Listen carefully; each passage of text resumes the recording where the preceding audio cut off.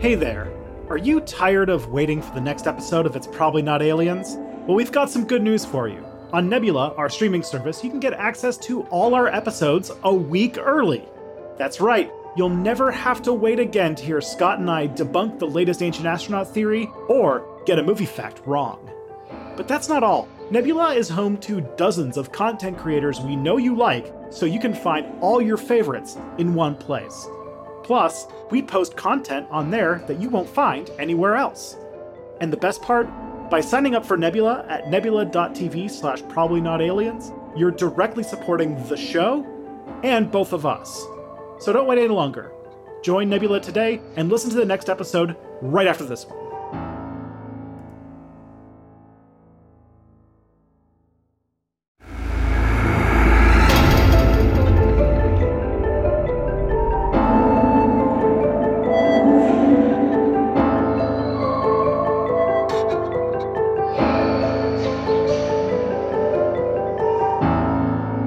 Tristan, I've mentioned this before, but if our podcast had an arch nemesis, it would be Erich von Däniken. I thought it was John Carpenter, but okay. That is true. Also, close second. But I bring this up just because, I don't know, I feel like we mention him a lot in a lot of episodes. And is there could we possibly do one episode where we just don't mention Erich von Däniken at all? I mean, excluding this part where I'm saying that let's not talk about him. This is like writing an essay without using the letter E. Why? What's our topic today? So today we're starting a little sub-series, a podcast within a podcast, if you will, where we're going to profile some of these ancient astronaut dudes. And I have 8 pages of notes about Erich von Däniken to talk about. No. Oh, man. Oh, dang. What a bad time to come up with this rule about not mentioning Erich von Däniken. Oh, beans. Oh, beans. Maybe next time. Actually, I have no idea. We played around with the idea of potentially this being a multi-part, series. So who knows? I have no idea what's happening. But, I'm interested. Ever since we started this podcast, we teased this idea of doing these sort of, spotlights on some of the big names in ancient aliens and ancient astronaut theory. And people have really latched onto this idea and they've been wanting us to get into it. And it's only taken us about 32 episodes to start. And who better to start with than the father of it all? I was going to call him the daddy of it all, but I did not want to reference Erich von Däniken as a daddy. No, thank you. Yeah, ruin me, fake history daddy. Fake history daddy. So we're talking about the big... By the way, It's Probably Not Aliens, a podcast about ancient aliens and response to ancient astronaut theories and the show Ancient Aliens and pseudo-archaeology and ufology. And, this elevator pitch is getting more and more floors as we speak. But I know. Now we're on to biographies.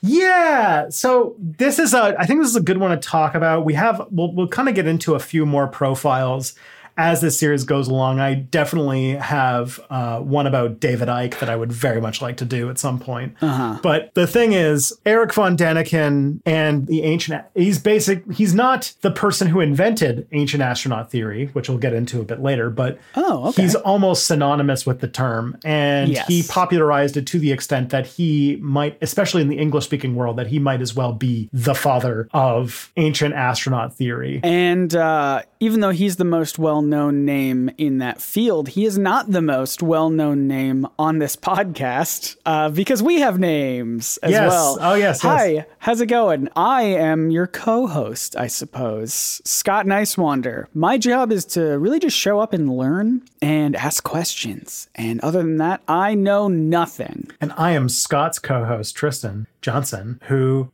does the frantic reading to answer these questions, to just settle all of my history nitpicks in a row. And I'm excited to learn. I actually really love, this about me and obviously about you. You have a YouTube channel about history. I have a YouTube channel that talks a lot about history, even if it's not dedicated specifically to history. but I feel like, I don't know, I feel like I have, I'm very interested, I'm very fascinated by history. And so, especially history about specific people. So I'm really excited about this episode. Oh boy, yeah, we got a real humdinger of an episode today.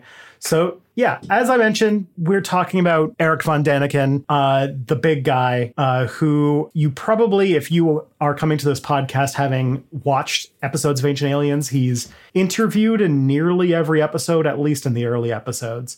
But almost every major ancient alien theory has either been written by, or at least claimed to have been written by, or plagiarized by, or wholly fabricated by Erich von Däniken.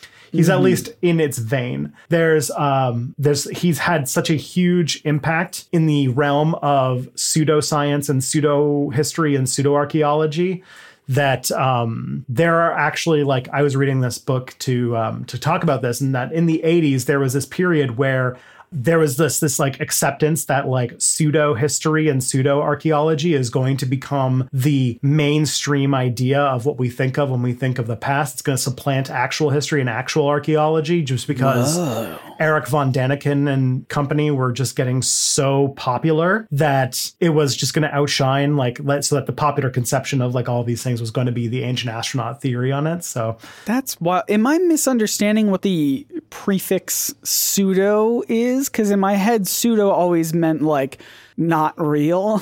So the fact means that fake. Yeah. Okay. So it's just weird. That's what I figured. So it's just weird to hear like, yeah, pseudo archaeology is going to take over the mainstream, knowing that pseudo archaeology means like fake archaeology.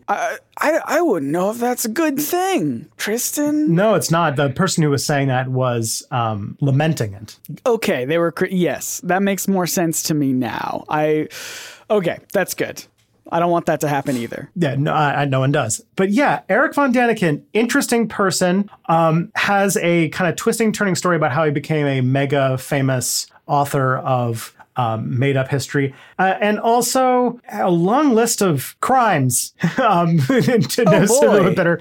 Yeah. Oh, fun. So yeah, and claims about, maybe whether or not he actually wrote some of the things that he says, and all sorts of, it goes all sorts of fun places. But yeah, let's talk about Erich. Now let's establish some ground rules here. Are we going to tackle this from an unbiased, totally neutral standpoint, or are we just gonna let our disdain for Erich von Däniken fly a little bit here in this episode? I will reserve my judgment for all of the damage that he has done to history and archaeology and the public understanding of the past for the end. Okay. But I will talk rather neutrally about his life story up until then. But yeah, I definitely think that we will have some hostile leaning riffs because I think I'm gonna try my best to be neutral and non-judgmental. All right. So with that in mind, let's learn a little bit about Erich von Däniken. Sure. So yeah, as you know, Erich von Däniken has been written as possibly the most famous advocate of the existence of ancient astronauts, that they brought civilization to humanity and even mated with primitive humans to produce truly modern intelligent beings, i.e. us. That's his claim to fame. I'm following so far. Our story of Erich von Däniken starts where a lot of horrible stories start in Switzerland. Switzerland. Until you return all of that Nazi gold, I'm going to make Switzerland jokes. It's fine. I had already decided that I was the very first thing you were going to say. I was going to let my guard of neutrality down and be like, oh, not that. Anything but that. That sucks. But then you just said Switzerland. And I was like, you know what? That's working for me.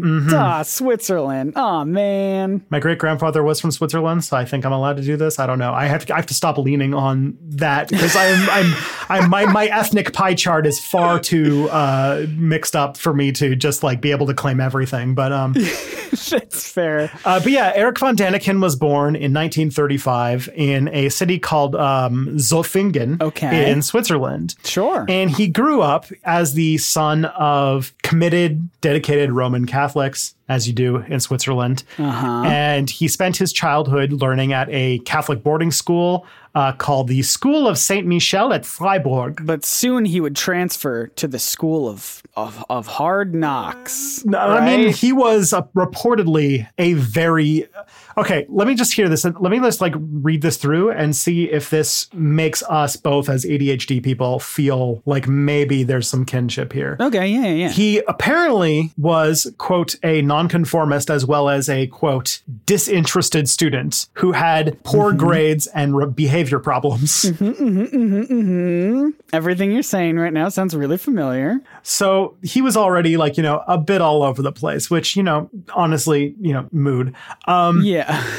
But he did not just have trouble with his Catholic school. He was also a member of the Boy Scouts, and they also had some issues with him, but not really to do with his, well, I guess it was to do with his behavior, but not acting out or, being hyper or whatever, but more in the embezzling money aspect. So he was already off to a good start. He was actually apparently investigated by a local magistrate for possibly stealing from the local Boy Scouts treasury. Wow. Getting in early, Erich. And he went to this school until he was about 18 years old or 19 years old. In 1954, he left and he went to he went to Bern, which is a big city in Switzerland, and went to go work as a bartender in a hotel. Ah, rad. Yeah. So far, so good. Acting out, possibly stealing from the Boy Scouts. We're off to, and then, getting a job as a bartender.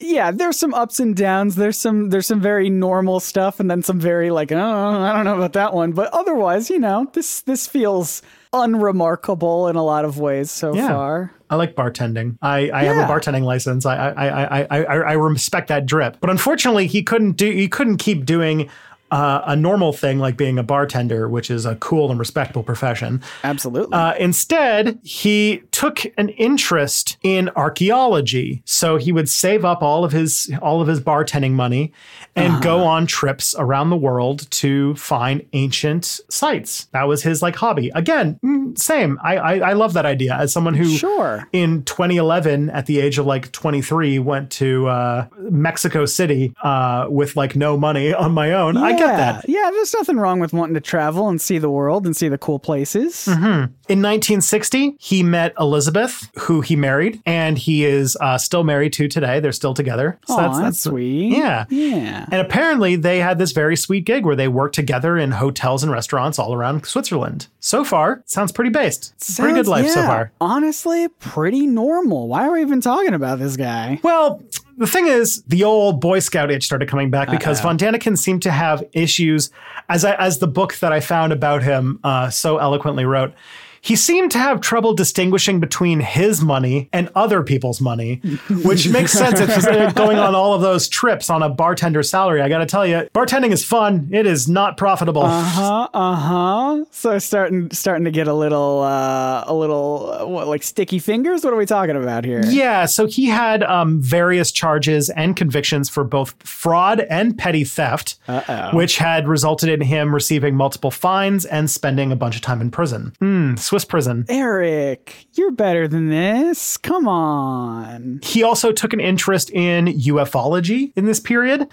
He believed that extraterrestrials, he was getting into UFO stuff. Keep in mind that this is the 50s, 60s. Okay. And Roswell was about the beginning of the UFO craze. So he was definitely walking in during that period. Yeah, I was going to ask. I was going to say, what was the specific reason for his sudden interest? And then, that makes a lot of sense. A big potential alien spaceship crash cover up. Oh, very interesting indeed. So if he's got these two, I'm just going to take a little guess here. If he's got these two little hobbies and interests of both history and UFOs, I'm sure at some point they would collide together in some unfortunate ways. Yeah. So he started to travel the world, and he started to think about this possibility that ancient astronauts had visited Earth sometime in prehistory. Apparently, he was inspired by this by a visit to Mexico in which he saw the ruins at Palenque, which, if you remember from a previous episode, is the whole thing about King Pakal and the we rocket talked ship. about that. Yeah. So he went and saw that, and that apparently was the thing that inspired him to go down this rabbit hole of looking into all of these things and claiming that they were aliens. Gotcha. What's interesting, though, is that he's not the first person to have done this. And in the sort of burgeoning field of ufology that was growing in the 1960s, the ancient astronaut theory was kind of marginalized in UFO circles because they thought that it was too unscientific and sensationalistic. And that it would bring the serious study of UFOs into disrepute. Oh, I see. So it wasn't that they were saying aliens are too out there and too wild. They were just saying, come on, we want to actually study UFOs and not make this wild, outrageous of claims. Yeah, exactly. And von Däniken completely 180'd this sort of position in the UFO circles. Was not listening to it. No. Mm-hmm. So we got the 1960s, in between bouts of going to prison for fraud and theft. Von Däniken starts piecing together all of these, esoteric theories about all this ancient astronaut stuff. And he starts writing his first book. Possibly one that is on my desk right now that I'm looking at. Oh, no. Yeah. And so in 1966, he wrote this book and started submitting it to different publishing houses. Apparently, 22 rejections later, he was a little bit dismayed. But in 1967, he approached a person by the name of Thomas von Rando, who was the science editor of a weekly magazine or newspaper called Die Zeit, to see if they would publish his magazine, or instead of publishing it as a book, publishing it as a series of articles. Oh, yeah. I remember I came across this in my research that we did for the video that we did about the Eternals and Erich von Däniken. Yeah. So von Rando apparently took this book and looked it over and thought that, no, this is not suitable for a newspaper, but that it did need to be a book. He's like, this is not, this shouldn't go in my publication, but you should definitely get this published somewhere. So von Rando apparently called a guy by the name of Edwin Barth von Wernalp, who was the head of a organization or a company called Econ Publishing, which is one of the presses that had already turned down one of von Däniken's manuscript. He made that call and basically told von Wernalp that he should meet with von Däniken. There's a lot we got of von Rando, von Wernalp, and von Däniken. I was going to say there's a lot of Vons happening in this story. It's like the German version of somebody with a French name starting with de. It just means of something, I think. Yeah, absolutely. I do, subject matter aside, there is something sort of delightful about von Däniken getting 22 rejections and then going to someone else and being like, look, I've been trying to get this as a book. I understand it's not going to be a book. Could you maybe just split it up and put it in these other, and publish it as a serialized thing? I don't know, man. I just need something. And then that person just no, it must be a book. Subject matter aside, if it was any other book, that would be a triumphant. It would be heartfelt. But unfortunately, this book sucks ass. Yeah, so that's the thing, is that von Däniken's story is in many ways a dark success story. Because he hasn't really had much of a comeuppance quite yet. So what happened is that they agreed to meet for lunch. All the Vons, yeah. Yeah, specifically von Wernalp and von Däniken would meet for lunch. And apparently von Däniken is a very charismatic guy, because by the end of lunch, he agreed that Econ was going to buy his book and publish about 6,000 copies by the time lunch was over. So very. I mean, yeah. His charisma is not in question. Even in the episodes of the show he's on, you can tell he's really into what he's talking about. It's the charisma's not the problem. It's the knowledge and the everything else. Reportedly afterwards, then they sent it to a guy by the name of Wilhelm Rogersdorf, who is a screenwriter who apparently might have significantly rewrote the book. Really? Yeah, this is something that's a little bit rumor and hearsay, but apparently von Däniken maybe had interesting ideas, but wasn't exactly the strongest writer. And so once he got sold on the ideas, they're all right, I'm going to bring in an editor, and this editor apparently went to town on this book. Ah. What came out of the process was a book by the name of Ehrenrungen an die Zukunft. We're going to get some German listeners who are going to I just... think that was perfect. Erinnerungen an die Zukunft. Okay. Something in there, somewhere in that. But apparently this roughly translates to memories of the future. That's really poetic, honestly. I bet it would be even more poetic if we had a proper German pronunciation. Was it Swiss German? Swiss, yeah. I mean, Switzerland, they speak like Italian, French, German, and a indigenous language called Romunsch. Okay. But it sounds like this is all German. It sounds like this is all German. I bet it would be even better in a native German's tongue. Probably. So apparently von Däniken had a very different idea of what this book was, like the thesis of what this book was supposed to be, in opposition to like what actually came out. Mm-hmm. Apparently it was supposed to speculate on all these things in order to inspire people, like basically to inspire space exploration. Because, it was the 60s and space was becoming like this big thing. And so he wrote all about like, oh, look, all this like possibility that the ancient astronauts came. Shouldn't this inspire us to like go into space and do more space exploration?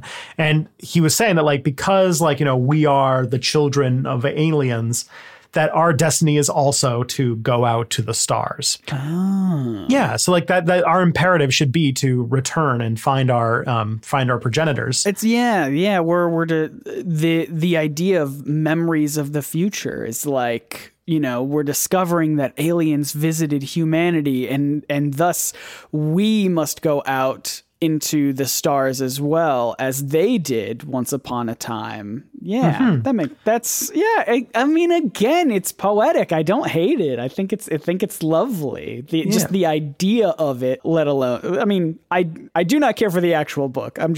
I can't stress that enough. Yeah. Here's the thing though, and this actually plays very much into your only context, no content policy, which is that he released this book in 1968. 1968, you did not need to sell people on space flight or on like our destiny being in the stars. It was the 60s. Oh, yeah. The space race was at its maximum heat. We were a year from landing somebody on the moon. Yeah. So like what happened is that this book comes out with this thesis that, humanity should go to the stars. People don't particularly, like that doesn't really move them because everyone's already sold on space flight. Yeah, they're like, yeah, man, duh. But the ancient alien stuff really captured their imaginations. And that is what really people latched onto. And so this book would go on to become a really huge bestseller. And I'm going to go into what happened to von Däniken after the release of Memories of the Future, as I'm going to call it. Fantastic. I'm excited to hear about it. But first,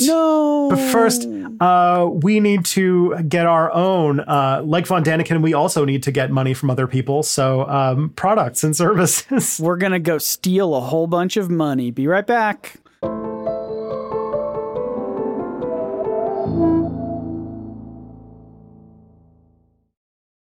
Oh man, I stole me a golden turlet. I only stole me a spare piece of drywall. That wasn't a very helpful thrift at all. I gotta tell you, I gotta put a story in this. So I'm currently playing in a Dungeons and Dragons campaign where we're doing like Curse of Strahd, and we're like in this castle to save this person who's gone missing. Mm-hmm. And we're like, this person could be dead. We have no idea where they are. This is an emergency. No. We need to be rushing as fast as possible. We spent the first like 50 minutes to an hour of our last session we found some chests full of coins and just trying to see how much of it we could just stuff into our backpacks as possible. Uh-huh. Just how much of it we could just cram and still be able to walk. And then we're like, all right, now that we have it, like, including like 50,000 pennies, basically. Mm-hmm. And it's just like, okay, like, how do we fit 50,000 pennies in our backpack? And like, what are we doing? Are we supposed to be saving a person? Oh, right. Yeah, let's go do that. And that's how much money we made on that ad break. 50,000 pennies. Yep. Approximately 500 gold. So back to Erich von Däniken. Do we have to? Yeah, we do. We could talk about D&D for the rest of the episode. That's a different podcast. Although I smell like a holiday special of an ancient astronaut themed D&D one shot. D&D that sounds session? like something. Oh, that would be fun. Hey, if you want to see that, go follow us on Twitter at ProbsNotAliens. And there you go. Know. So, all right, let's talk about Erich von Däniken, I guess. So Erich von Däniken was not the first person to write about ancient astronauts, but he definitely flung it into fame. As it said, a combination of good timing and an emerging hunger for these kinds of ideas. Yeah. There was a really big interest in space. There was really big interest in UFOs. There was really big interest in kind of like alternative, kind of spiritually stuff. Yeah. All that stuff was kind of coming together at one time. And then this book comes out that's like, I figured out how to make chocolate, peanut butter, and a third thing. Yeah. We've mixed this other thing together. We've mixed all of these ideas that you are craving. This is an incredibly craveable book. And I've got all the things that you need inside of here. Just read it. In the 1960s, traditional religion was starting to suffer, and a lot of young people were no longer part of the traditional church. And so a lot of disillusioned people started to see ancient astronaut theory as sort of a new kind of religion. It was, suited to a time period where we were, moving away from, tradition and religion and moving towards things that sounded scientific and historical. But still trying to find some sort of spirituality in the scientific, Yeah. And I will say that this book sounds like it's history and sounds like it's scientific, even if it's all, fake and wrong, but it kind of fits that like vein. And if you are kind of in the process of leaving religion, this is the thing to sort of fill that religion shaped hole with something that sounds believable. Yeah, and it feels a little spiritual as well, as you're talking about, other ancient civilizations that may have worshipped aliens as gods, and what does that mean for you, and what does that mean for us as humanity? And I don't know. There's big questions in there about humanity and about our place in the universe, and it ticks all of these boxes that just fits perfectly into this little piece of time that everyone's interested in all of these ideas. Now, this is from a book called Invented Knowledge, sorry. So there's this connection. I don't think I can make myself think it's the author, but I want to put it out there because this sort of pseudo religion popping up around ancient astronauts theory, even if it has no basis in fact, didn't deter that in this period, possibly inspired by this, a whole bunch of UFO or ancient alien cults started to pop up. Probably the most famous ones that you would know about are Heaven's Gate. Are you familiar with Heaven's Gate? It sounds familiar. I'm not really up to date on my cults. So Heaven's Gate was I remember this is one of those because I was a child when this happened. It's one of those primordial child memories that you only half remember.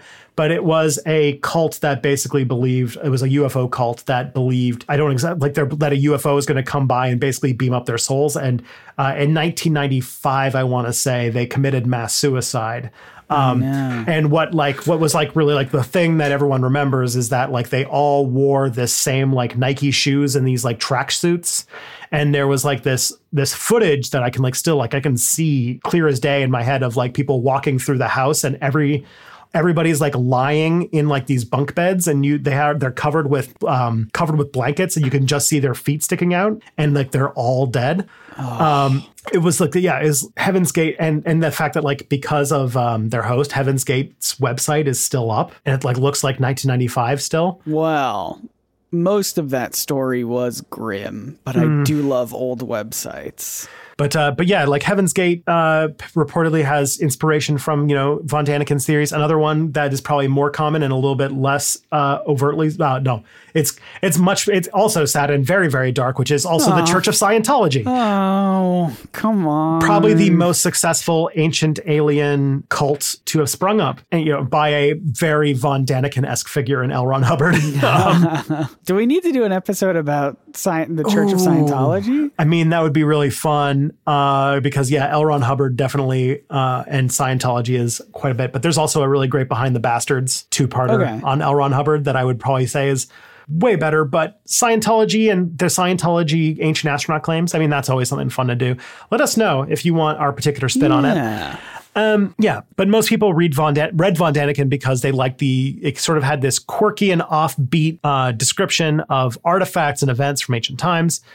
And it was so much more fun to read than, conventional archaeology. Because one of the things that kind of stuck out is this is before like a lot of like public facing academics was like not less of a thing back then. And so this was talking about history and archaeology in an accessible way that was, fun and really, really tuned for public consumption when like, a lot of archaeology was just dry, dense science stuff, right? Would you say that talking about history in a fun and accessible way is also how you would describe the YouTube channel Step Back? It is, and to the point where that there was a time where when I applied for my PhD, my like letter of intent was very much about this being the goal that I want to do with my life. But yeah, Step Back, great channel. Yeah, very big fan. Amazing. I mean, yeah, it's important. It's important to be able to talk, to teach people about history and these really important and interesting subjects in a way that is interesting and really is engaging. And it just sucks that the person who is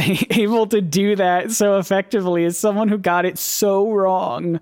Yeah. So when this book did gangbusters in German and it got translated to a bunch of languages, and where it really, really went wild is when it was translated in English under the title Chariots of the Gods. There it is. We said it. It was a bestseller. It was translated into English, appearing in Britain in 1969 and the United States in 1970. And oh boy, everyone loved it. It was written in a conversational style that makes for like, very enjoyable reading. And it was very easy to suspend disbelief while reading it. And it took off, selling millions of copies to the point where by December of the year that it was released, it had become the best-selling book in West Germany. That's amazing. I'm like trying to like go back to being neutral about Erich von Däniken for a second and just be like, wow, good job, Erich. You did it. We love a success story. I was going to say we love a girl boss. Oh my God. Not who Erich von Däniken is. Anyway. Okay. Yeah. My brain is rotten on the internet. It took off. It got translated in a bunch of languages after that. There was a television documentary based on it. There was even a theatrical film, which he reportedly got mad at because like they sold the rights to the book to make it into a movie, but then the movie turned out to be like basically like a science fiction movie. And Erich von Däniken wasn't a fan of that. He was like, no, this is real. No, that's like when you take the Da Vinci Code and you make it a fictional movie. That's not fun. There's an episode in the future of me just ripping on, like, I'll do it. I'll do like, I have read, I think 2 of the Dan Brown, like pseudo history novels. Yeah. Followed by, and I think I actually like the third one, the one that took place in Washington, DC. I literally could not finish. It was so like, it was just driving me nuts. And like, I know it's fiction and it's fine. Yeah. But then like they started doing stuff like Da Vinci Code tours and stuff like that in Europe, and I was like, people believe this shit. I hate it. Well, I mean, look, we're only partly through this episode so far, and I'm loving it. So I suspect more biography episodes are on the horizon in some capacity. Yeah. So in the Dan Brown sense, chapter 423. Moving on to the next thing. So obviously Chariots was a mega hit and people wanted more Von Däniken, more Ancient Aliens, more. And Von Däniken was ready to give it to them. Not slowing down for anyone. Yeah, he has been able to write, I think at this point, over 30 books about ancient astronaut theory. Although many people will point out that a lot of his books, especially his most like recent books, are more just reshufflings and rewrites of Chariots of the Gods. I was going to ask. Gives me quite a vibe for Ancient Aliens, because Ancient Aliens also feels like it's constantly rewriting and just like, rephrasing itself as we move on. Yep. How many seasons can we get out of the same dozen theories? Mm-hmm. Yeah. At some point, you got to run. I mean, you're a historian. You can tell me I'm way off base here. But at some point, you just run out of history, right? Like at some point, the Call of Duty video games had to move away from World War II, Yeah. I mean, unless you want to just go the history route, which is just finding ever new ways to look at the same evidence and, all sorts of wacky ways. So like you could do it, but like the fact is like apparently I have not read the 30 plus repertoire of Von Däniken, but it sounds like It's a lot of just reshuffling and rewriting the same thing without adding new analysis or new content or anything like that. Doesn't sound like he's breaking new ground. No. So there's a lot of thought that a lot of von Däniken's like later works are very repetitive and derivative. So 1970s, or like this week, like von Däniken was on top of the world. Everything was going great. Oh yeah. But then they started to get approached by another big fan of his work, and that was Interpol, who had some questions about the Boy Scout. Was it the Boy Scout stuff that he was getting? This is much bigger than the Boy Scout stuff. Okay. So it turns out that he didn't pay some taxes for his business. And then as Interpol started to look more into his activities, they turned out that he had probably about 350,000 British pounds worth of personal debt, which is equivalent to, this is in 1968, by the way, which is equivalent to about 750,000 American dollars. American dollars in 1968 or today? Yeah, in 1968. Oh no!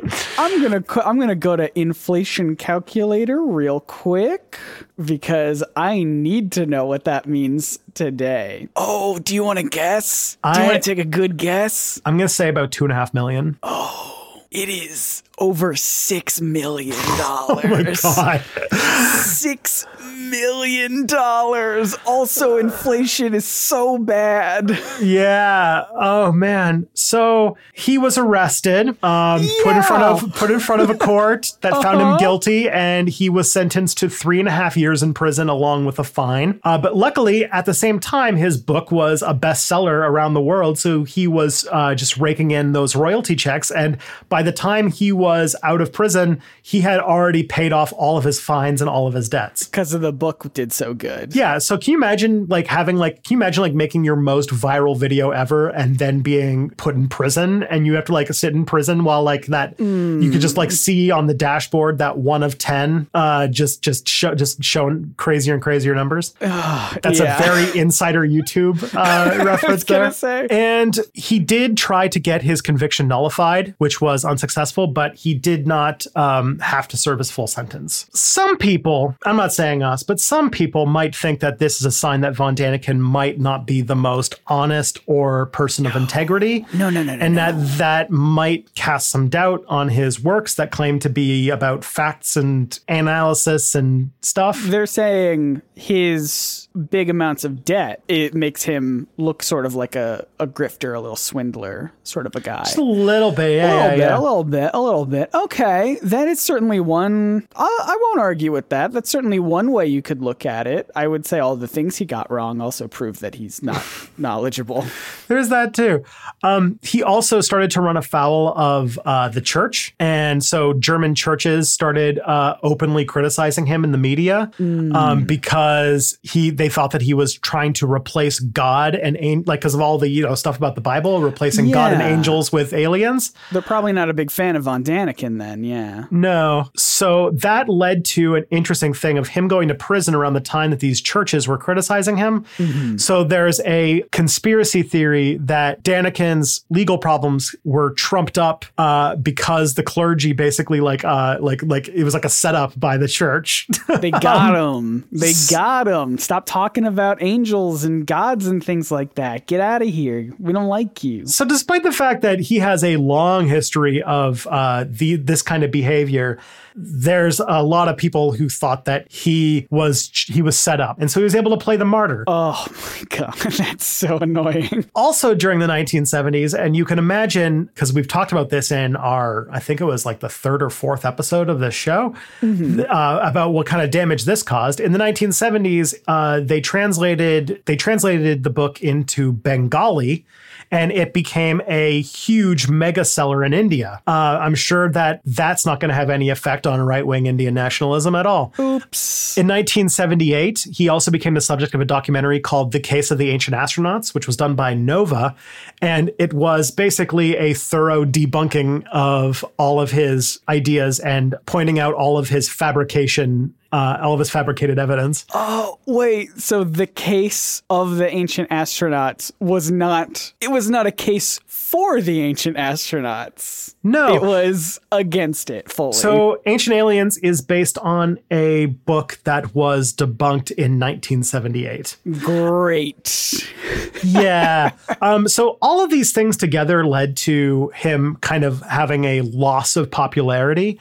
He had a difficult time finding a publisher for any of his new books. And for a while, he wrote his 10th book in 1982 called The Gods and Their Grand Design. And it was his last book to appear in English for a long period of time. He couldn't get English translators for his work. Although, even though he couldn't get books published in English, he was still writing books in German. And between 1983 and 1994, he published 11 books. Oh my, what am I doing? Yeah. Tristan, what am I doing? I'm sitting here like, oh, I've only made 2 videos this year. He made 11 books in as many years, I think. Yeah, he's basically clipping out a book a year. Amazing. In 1996, he wrote a book called Eyes of the Sphinx and managed to have that translated into English. So he was starting to come back because something interesting was going on in the 90s in the realm of UFOs and interest. So on the 10th of September, 1993, a little TV show on Fox started to take America by storm. A little show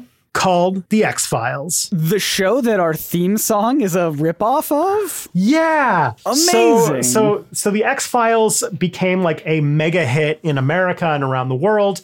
And wouldn't you believe it that sparked people's interest in Erich von Däniken again. And he had a sort of second life. Not second life, like the place where people go to have sex on the internet or something, but like a second... was that also popular in 1983? That was probably not early yet, for them. Yeah. It looks like it's from 1993, but no. It sure does. I have nothing against Second Life. You know, you do you. I don't know anything about it. I know very little about it. So the X-Files comes out, huge thing, and sort of like brings back. Wow, that's like when I said once to my wife, I was like, I need to pull out some chicken. We need to de-thaw it tomorrow. And I was like, wait a minute, that's not how that works. I need to de-thaw the chicken, refreeze it. That's funny. So X-Files comes out. Erich von Däniken making waves again. But here's the thing. The X-Files also in the show had a bunch of different paranormal stuff happen in the show. But one of them was that there were alien visitations in the ancient past. So ancient astronaut theory actually played a role in the plot of the X-Files. I don't know because I was watching it with my dad and this is 1993, so I would have been 4 years old and I found that show very scary. So I did. It is. I mean, yeah, I felt the same way. This is just like you might not know this, maybe you do. Do we know if X-Files affected anything else in a similar way outside of this? Like, I'm sure people started believing in aliens more in general, like, or if they did other like episodes about, I don't know, lizard people or Bigfoot or whatever. Did like those episodes also spark interest in that sort of stuff? I don't know. That is very good that's a question I would very much like to answer. I don't know the answer, but I do know that it did lead to a growth in or a revitalization of interest in UFOs and stuff. We kind of talked about this in like the Roswell thing. Remember like how this is also around the time that like the alien autopsy stuff started coming out and like the Unsolved Mysteries episode on Roswell. Right. And so like in the 90s, there was this big resurgence in interests in UFOs. Furthermore, and this I'm only saying this because it's really kind of veering into the content of my next video, but it also was a time of a growing conspiracy theory mindset in America. This was the time of major standoffs at places like Ruby Ridge and Waco, which was leading to these groups of like militia people who were very much tied into this idea that the federal government was like, evil and doing all these conspiracies. And that ultimately led to the Oklahoma City bombing, which is what my video is about. But so like there was like a bunch of stuff going on. I kind of talked about this off camera or off mic with you at one point about how this is why I think that Men in Black is like the 90s movie, because it hits on two things that were really, really big in American paranoia at that time, which is like illegal immigrants and Yeah. aliens. And that the first scene, the opening scene in Men in Black is literally them stopping a group of immigrants coming across the American southern border. And then they're like, we're going to stop you. And then you're like, oh, this is like kind of like, this is an illegal immigrant thing. And then they're like, everyone move aside. We're going for that guy who's the alien. And it's like, that was the whole joke. We as kids didn't realize they were doing the racism. And now look at Will Smith. Where's he at now? I'm surprised that story still has legs. I thought that was one of those stories that people would have forgotten like 12 hours after it was over, but no, it's still going. I'm sure by the time I'm editing this episode. Another thing too came out in the sort of same time, probably riding on that same popularity, was this little Kevin Bacon film called Stargate. Oh, we've gotten requests to watch this and make an episode about it. Yeah, it was weird because I'm like a huge science fiction fan, but I've seen Stargate the movie, but I haven't watched any of the like many TV show spinoffs, and so I probably should at some point. But the movie, Stargate, the plot of it is about the discovery of a alien artifact in ancient Egyptian ruins. Yeah, that makes sense why we've been asked to do an episode about it. Yeah, because like ancient aliens basically, or ancient astronaut theory basically is the premise of Stargate. That like makes sense. There's like a portal, like that there's portals between worlds that are like basically based in, in that ancient Egypt was aliens. And that, the mythology of the gods of ancient Egypt were actually like these parasite aliens. The movie actually didn't do super great, but in 1997, they made a TV show called Stargate SG-1, which had tons and tons, it was on the air forever. And then they did a spin-off series called Stargate Atlantis, which ran from 2004 to 2009.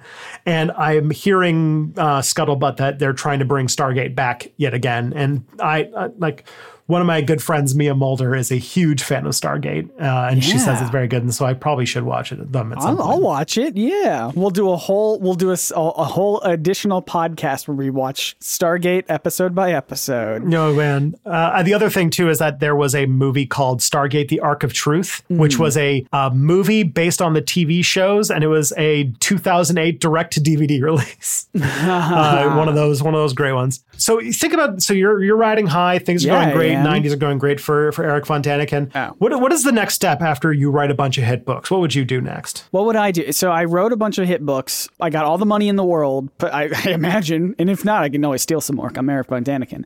But what I would do is probably settle down, say that I have enough, say that I'm done with my thing, with my grift, with my, maybe just do some stuff for me. You know what I mean? Incorrect. The answer is start a theme park. Oh, yeah. That actually makes way more sense than what I was saying. Yeah, in the Swiss city of Interlaken, he started a place called Mystery Park in 2003.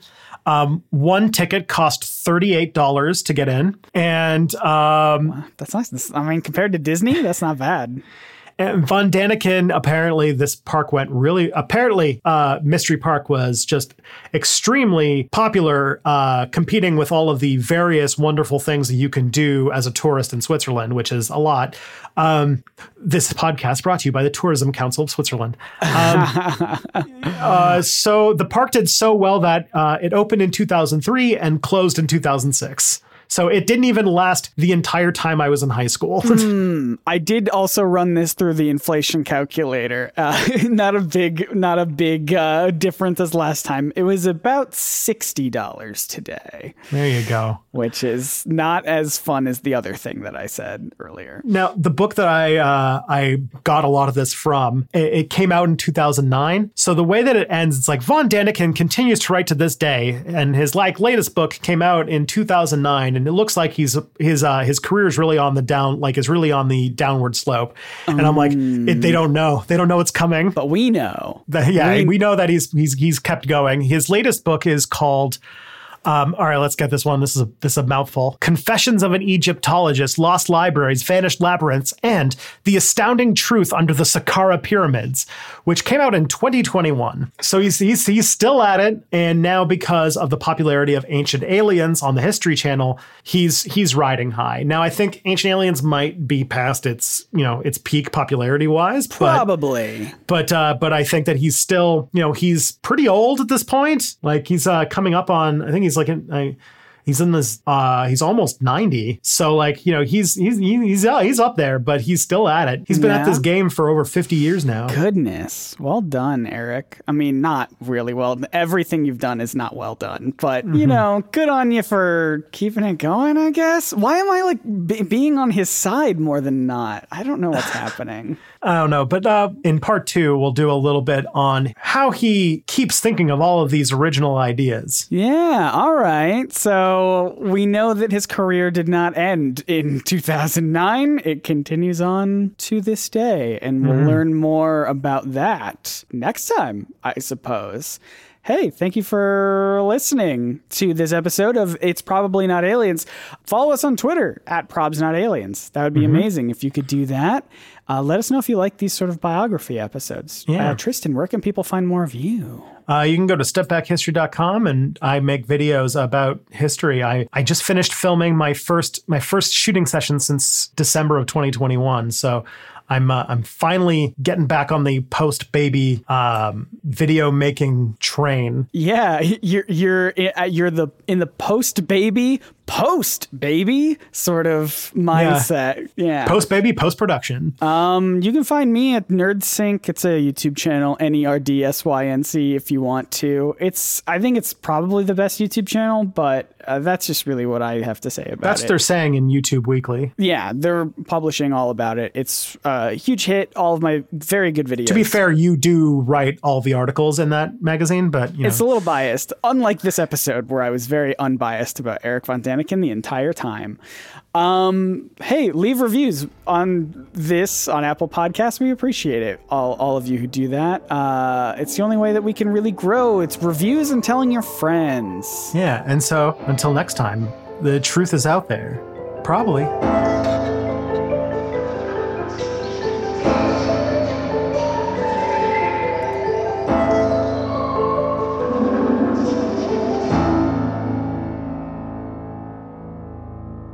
That's an X-Files thing. The truth, yeah.